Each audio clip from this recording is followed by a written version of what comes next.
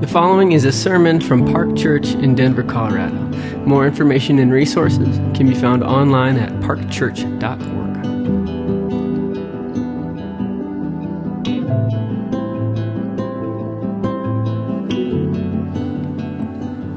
Good morning. As Gary said, we're in Matthew chapter 26, starting in verse 1, and I'll read through verse 13.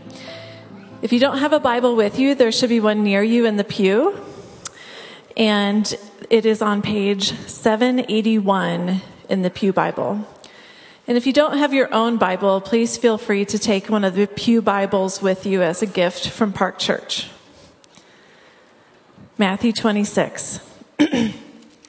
When Jesus had finished all these sayings, he said to his disciples, "You know that after 2 days the Passover is coming, and the Son of Man will be delivered up to be crucified."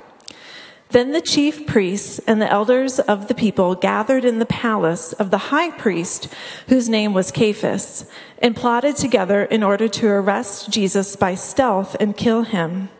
But they said, "Not during the feast, lest there be an uproar among the people."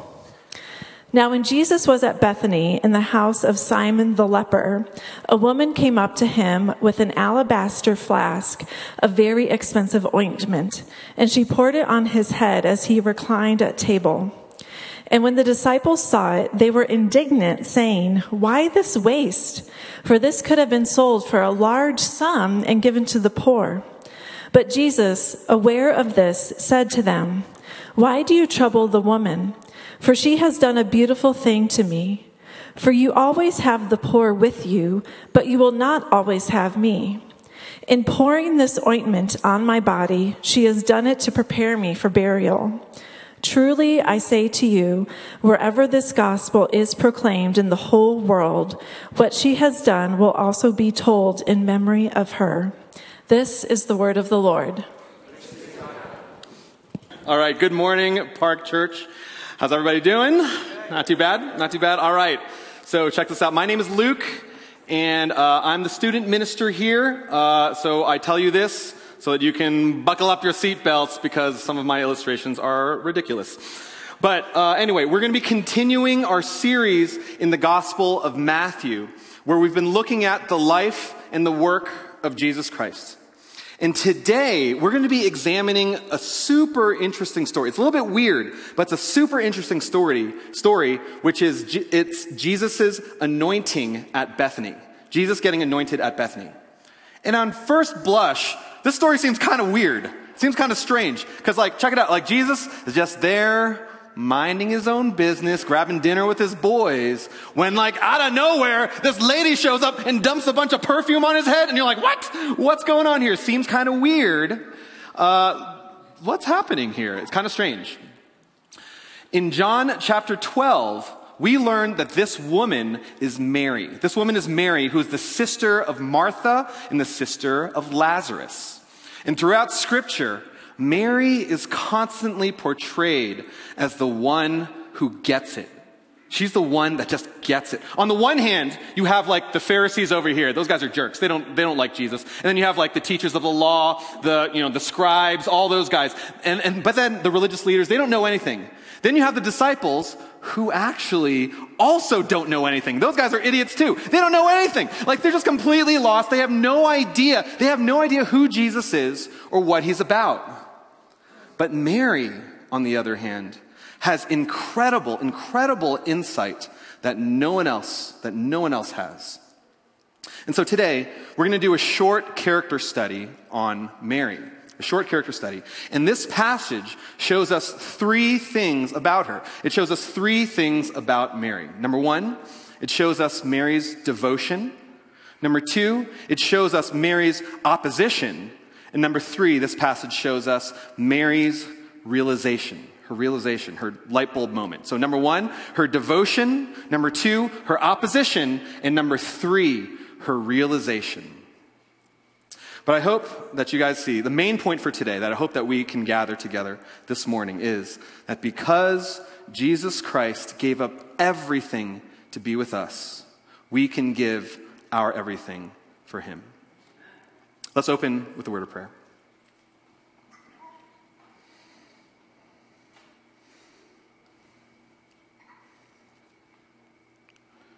Take joy, my King, in what you hear. May it be a sweet, sweet sound in your ear.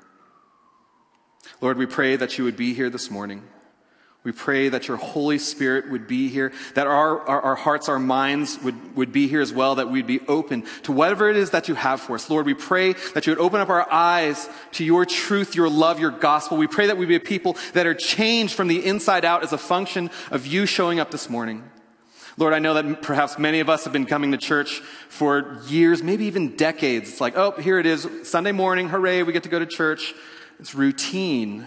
But Lord, we pray that somehow this morning that we would have an encounter with you. That you would show us your face, show us your heart, show us your gospel, show us your love in a way that perhaps we haven't seen before. That you would just, perhaps change our hearts, change our minds, and that we'd be a different people that walk out that door just after today is done, after church is over. So God, we pray that you would inhabit this time, show us your face. May the words that come out of my mouth not be mine, but rather yours instead. We pray in Jesus' name. Amen. All right, next slide. First point, Mary's devotion. Mary's devotion. Let's read verses 6 and 7 again. Verses 6 and 7.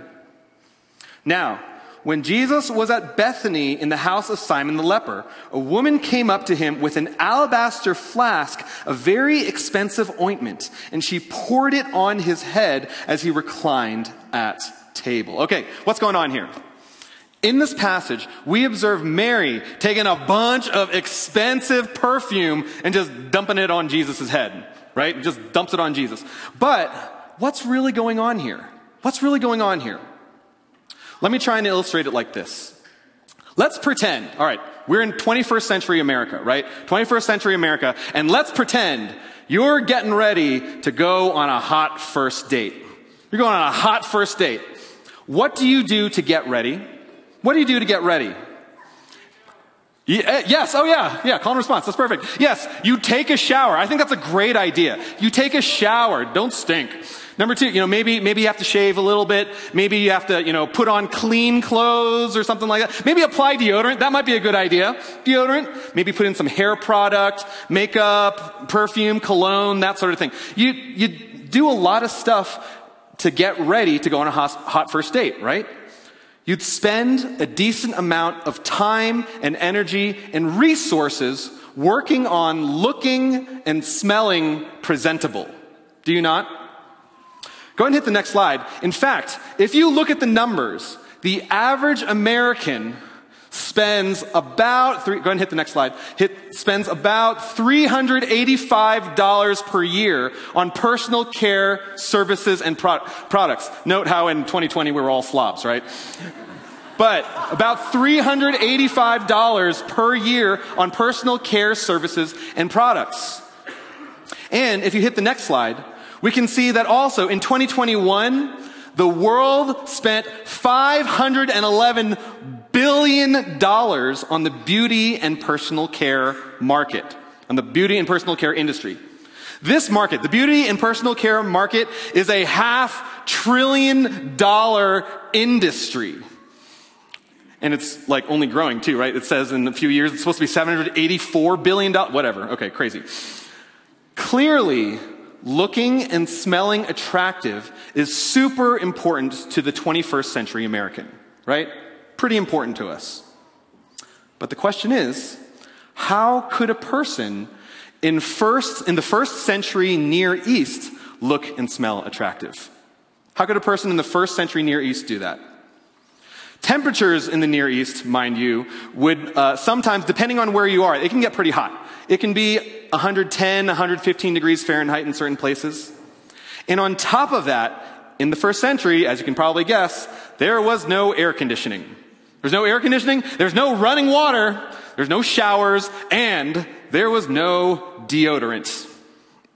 So, for the most part, almost everyone back then was out of luck with regard to how they smelled.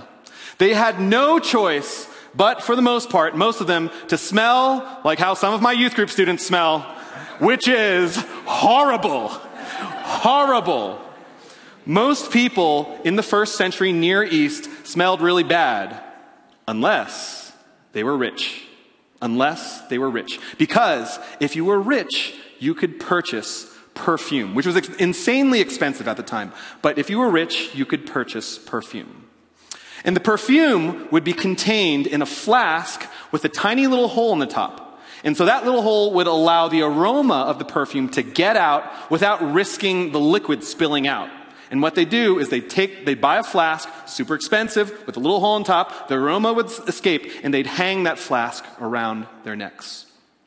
So, if you could afford it, these flasks of perfume would make you super attractive. Super attractive, because you would walk around with a scent that was completely different than everybody else in your community. You would smell completely different, way better than everyone else.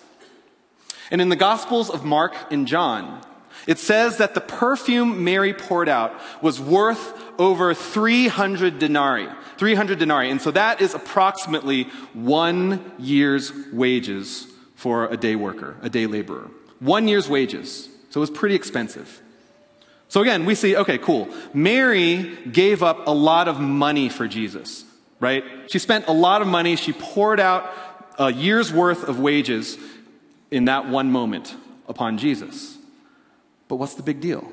What's the big deal here? Scholars aren't totally sure about this.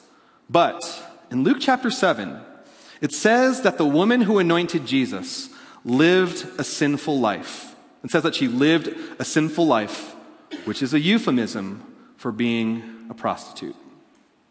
And again, Bible scholars aren't totally sure about this. But if this woman in Luke chapter 7 is Mary, the same one in Matthew 26, if this is the same woman, if this is Mary, then that means that Mary was a former prostitute.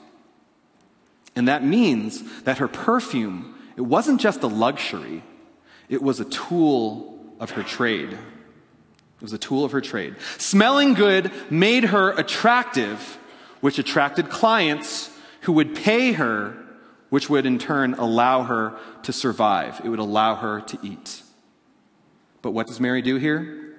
Verse 7 says, she poured the perfume on Jesus.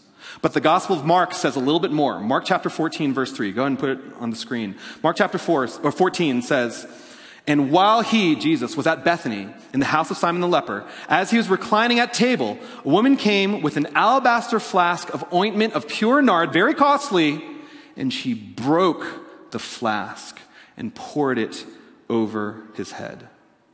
In order to get the perfume out, because again, there's a tiny little hole at the top, she had to break the flask in order for the perfume to be released. When Mary breaks her flask and pours out all of her perfume, she was making a statement. Mary was making a statement. Mary was saying, I don't need my job. I don't need money. I don't need food. I don't need shelter. I don't need anything. All I need is Jesus. And I think that Mary is asking all of us, what's in your flask? What's in your flask? What are you relying upon for your well-being? Is it money? Is it wealth? Is it popularity?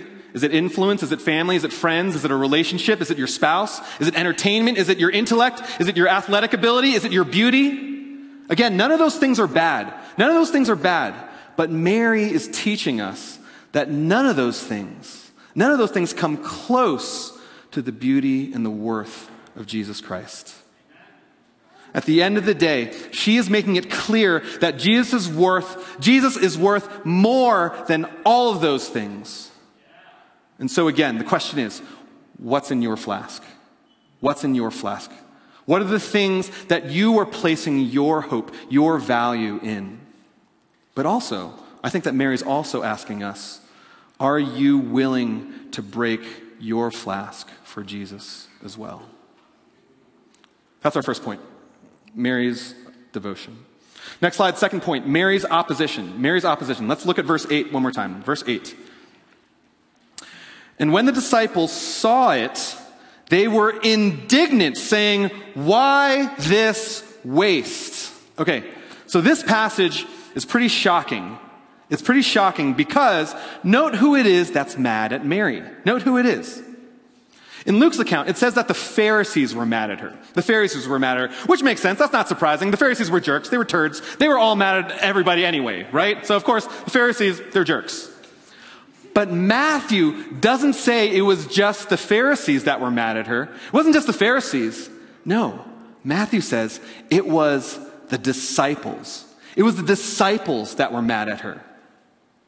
Keep in mind that the disciples, by the way, the disciples were Jesus' best bros. They were best friends. They've been chilling with Jesus, hanging out with him just about every day for the last 3 years, constantly with him. So if anyone should know what Jesus likes and dislikes, should have been the disciples. Should have been them. And note that it doesn't say that they were just like annoyed or frustrated or upset with Mary. It doesn't say that. Matthew says that the disciples were indignant. They were furious at her. They were furious. They were angry. What she did was so outrageous that everyone in the room they started yelling at her and just like being so angry, furious, yelling at her. So what did Mary do so wrong? What did Mary do that was so wrong? Sure, she wasted some money. She wasted a ton of money, sure. But John tells us she did something much worse than that. Go ahead and put it on the screen. John chapter 12, verse 3. Mary, therefore, took a pound of expensive ointment made with pure nard and anointed the feet of Jesus and wiped his feet with her hair. Mary let down her hair. She let down her hair to wash Jesus' feet. And in this culture, this was scandalous. This was scandalous. Because if a woman let down her hair, it meant that she was showing complete openness, complete love, and complete intimacy with someone.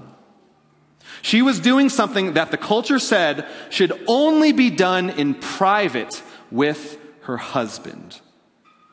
In fact, the rabbis back then, they said that if a married woman lets down her hair in public, it was grounds for divorce.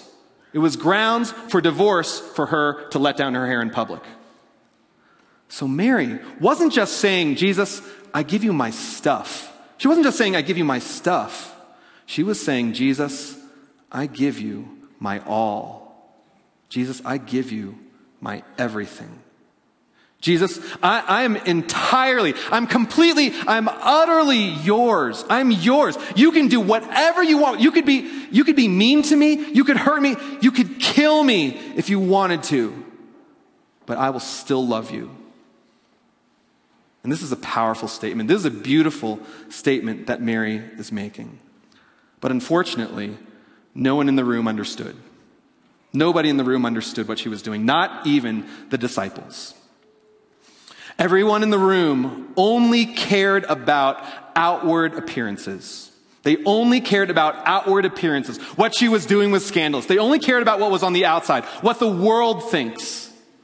But Mary, on the other hand, only cared about what Jesus thinks. When I lived in California, I was a high school basketball coach. I was an assistant coach. I wasn't very good, but I yelled a lot and I pretended like I knew what I was doing. So like the people liked me, the kids liked me, whatever. And in all of my years of coaching, I only had one student who went on to play Division I basketball. And his name was William. It was my kid, William. Go ahead and put up that slide. So this is William. And Will wasn't the most athletically gifted kid that I've ever coached. He wasn't the biggest or the strongest or the fastest kid that I ever coached. But the biggest reason he made it, he got to play D1 basketball. The reason why he made it and no one else did, even the ones that were more talented and athletic and stronger and faster and bigger than him, the reason why he made it and they didn't was because he knew who his audience was. He knew his audience. Will would regularly put up 25 to 30 points a game. Like that was regular for him, putting up 25, 30 points. This kid could shoot like nothing. He lit it up. He practiced a lot, but he could light it up. And everybody loved him. Everybody loved Will. The crowd loved him. His teammates loved him. Girls, especially the girls in our youth group, they loved him. The college scouts loved him. Everybody loved Will.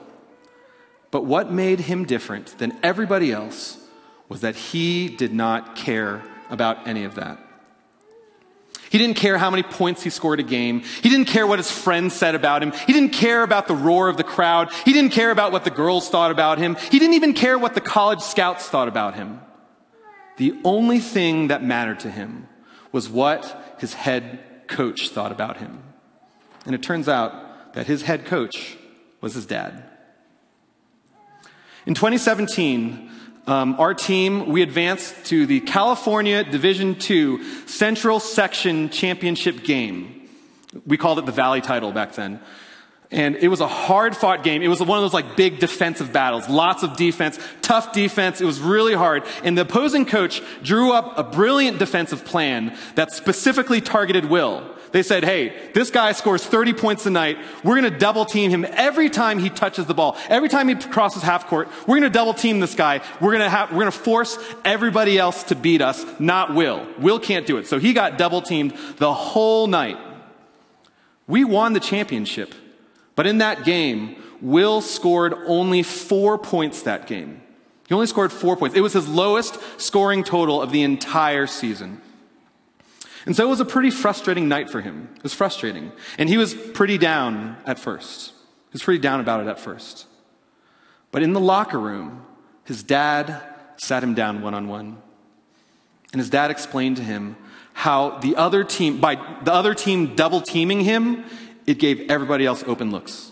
Everybody else had open looks, and they had free shots because they were all double teaming Will. And so because he was attracting all that attention, everyone else was getting open looks, and we won the game. And his dad told him that, Will, you might not feel it, but you actually played great. You played fantastic. And when his dad said that, Will smiled, and he started laughing and celebrating with his team. For Will, his dad's opinion was the only opinion that mattered to him. And for Mary, it was her Savior's opinion that was the only opinion that mattered to her. Now, please don't get me wrong. I'm not saying it's okay to be a narcissist. I'm not saying it's okay to be a psychopath and not care about what anybody else thinks. Not saying that. Don't get me wrong. But I think that maybe some of us might care a little bit too much about the crowd's applause.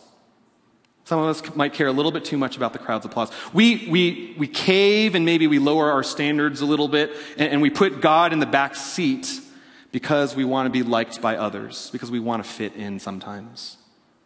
I want to encourage you guys, be like Mary. Be like Mary, who did not care about the applause or the opposition that she received. She didn't care.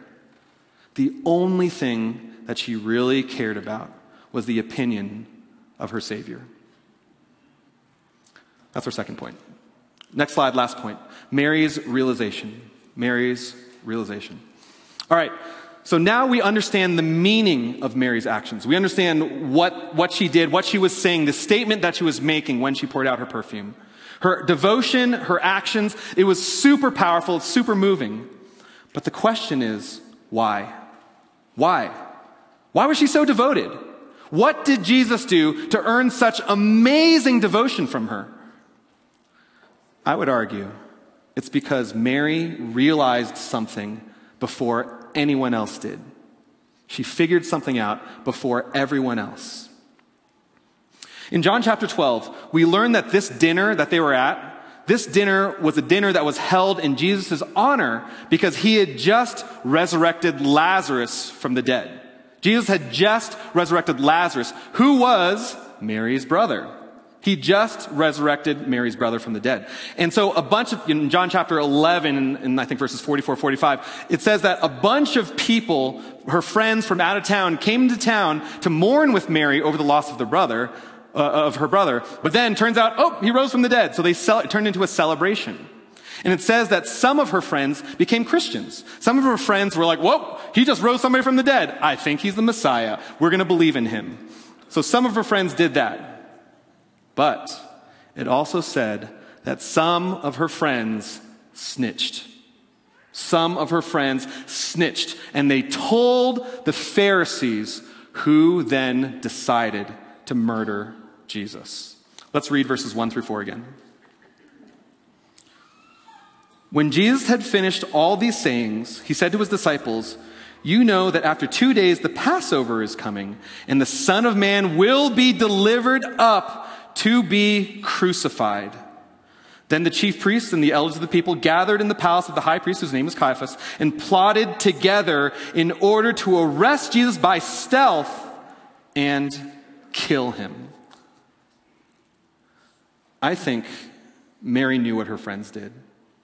Mary knew what those friends did. She knew that they snitched on Jesus. And on top of that, we know that Mary, who was always found at Jesus' feet, she's always found listening to Jesus.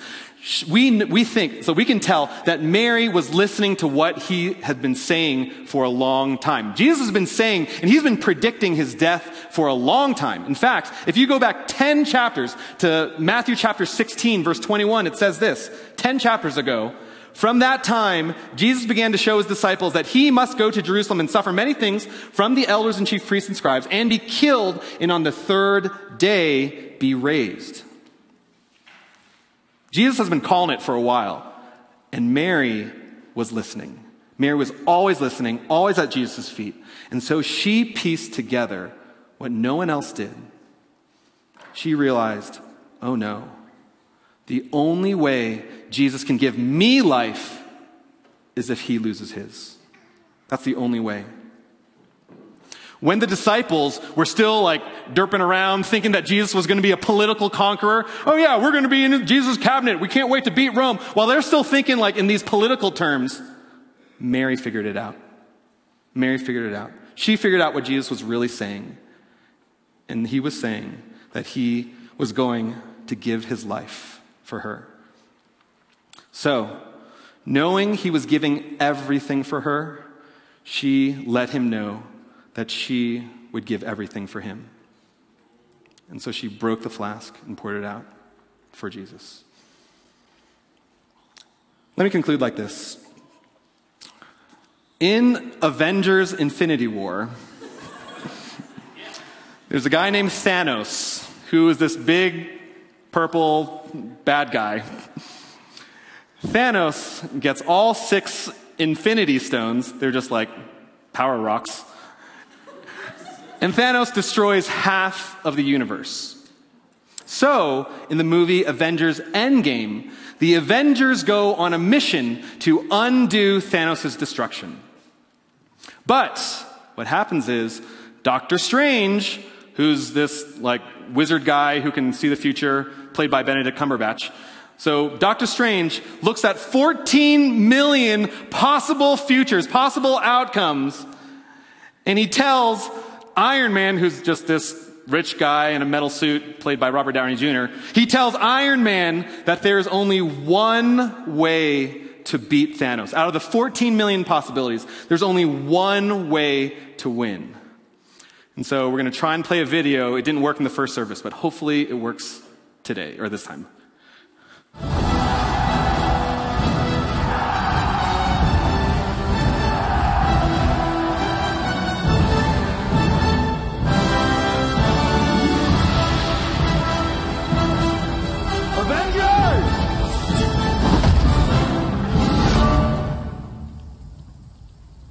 Assemble.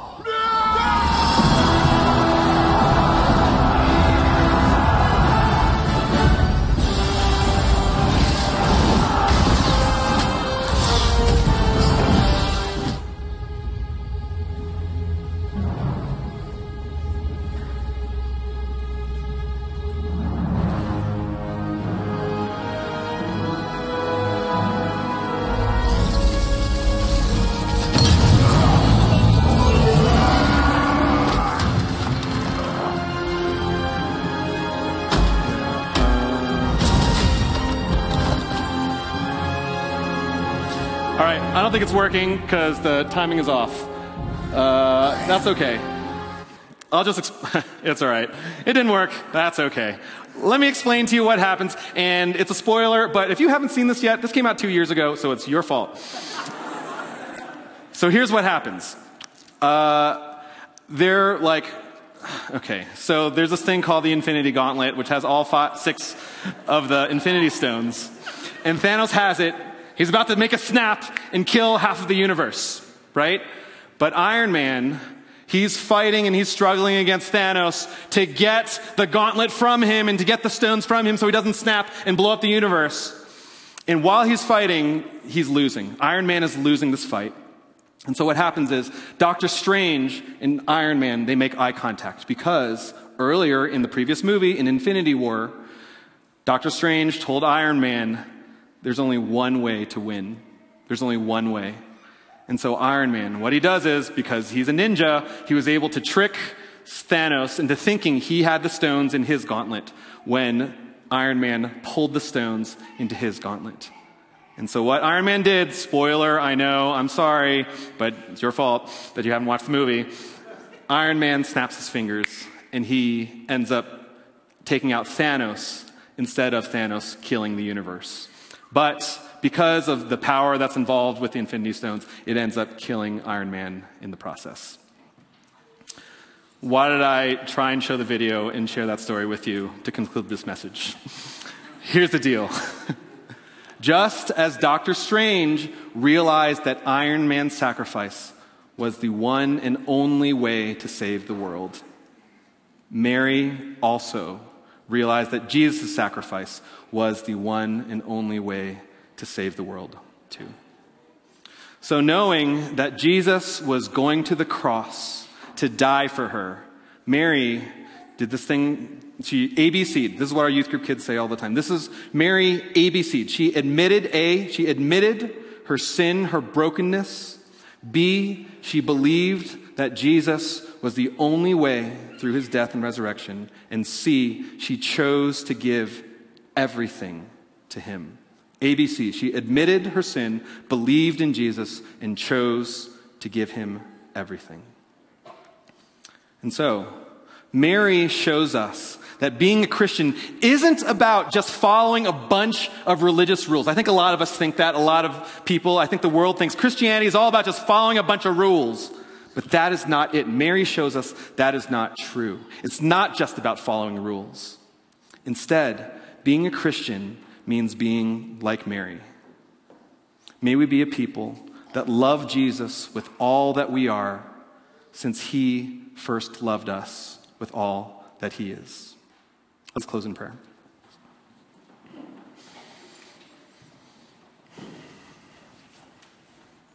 Heavenly Father, I confess that sometimes, Lord, I get so busy. I get like Martha sometimes. I get busy. I've got stuff to do. I've got projects to do. I've got work to do. I've got, people to hang out with. I've got, stuff to do at home. I've got all this stuff going on in my life. All good stuff, but sometimes I forget. So often I forget that you gave your life for me. That you gave up everything just for a shot to be with me, just to be with us. And so God, we pray that story of your sacrifice, the gospel, would just, infiltrate our hearts again this morning. Even for those of us that have been hearing it ever since we were little kids. Ever since we were little, perhaps we've been hearing the story, or maybe we're hearing it for the first time this morning. But whatever the case might be, we pray that this story of the gospel, of how you spared no expense, how you loved us to the end, and you gave everything for us, you gave your life for us. We pray that story would fill our hearts again this morning, and we would be moved and broken for what you did for us. And that it wouldn't just be like brain knowledge. It wouldn't just be information, biblical information that just goes into our brains. Yes, Jesus died for my sins. But instead, it would be something that infiltrates our hearts, knowing that you gave everything for us. And Lord, we pray that joy would fill us so much because you loved us to the end. Lord, we pray that would fill us to the point where we could say, we want to love you to the end too. Just like Mary, knowing that you gave everything for her. She gave everything for you. So we pray that we would do the same, that we would reciprocate appropriately given the sacrifice that you made for us. And so God, we just pray that gospel story would just, break our hearts once more. And perhaps that would move us to do something a little bit different this week, to do a little bit different today or this month or something like that. That perhaps we'd be moved to share your goodness and your love with those around us. Maybe our neighbors or maybe our coworkers or our classmates or our teammates or the people around us or our families. Lord, we pray that joy for what you've done for us would move us so that we'd do something and go on mission for you. So God, go before us, move in us, change us, break our hearts once again, and give us joy for what you've done. We pray in Jesus' name. Amen.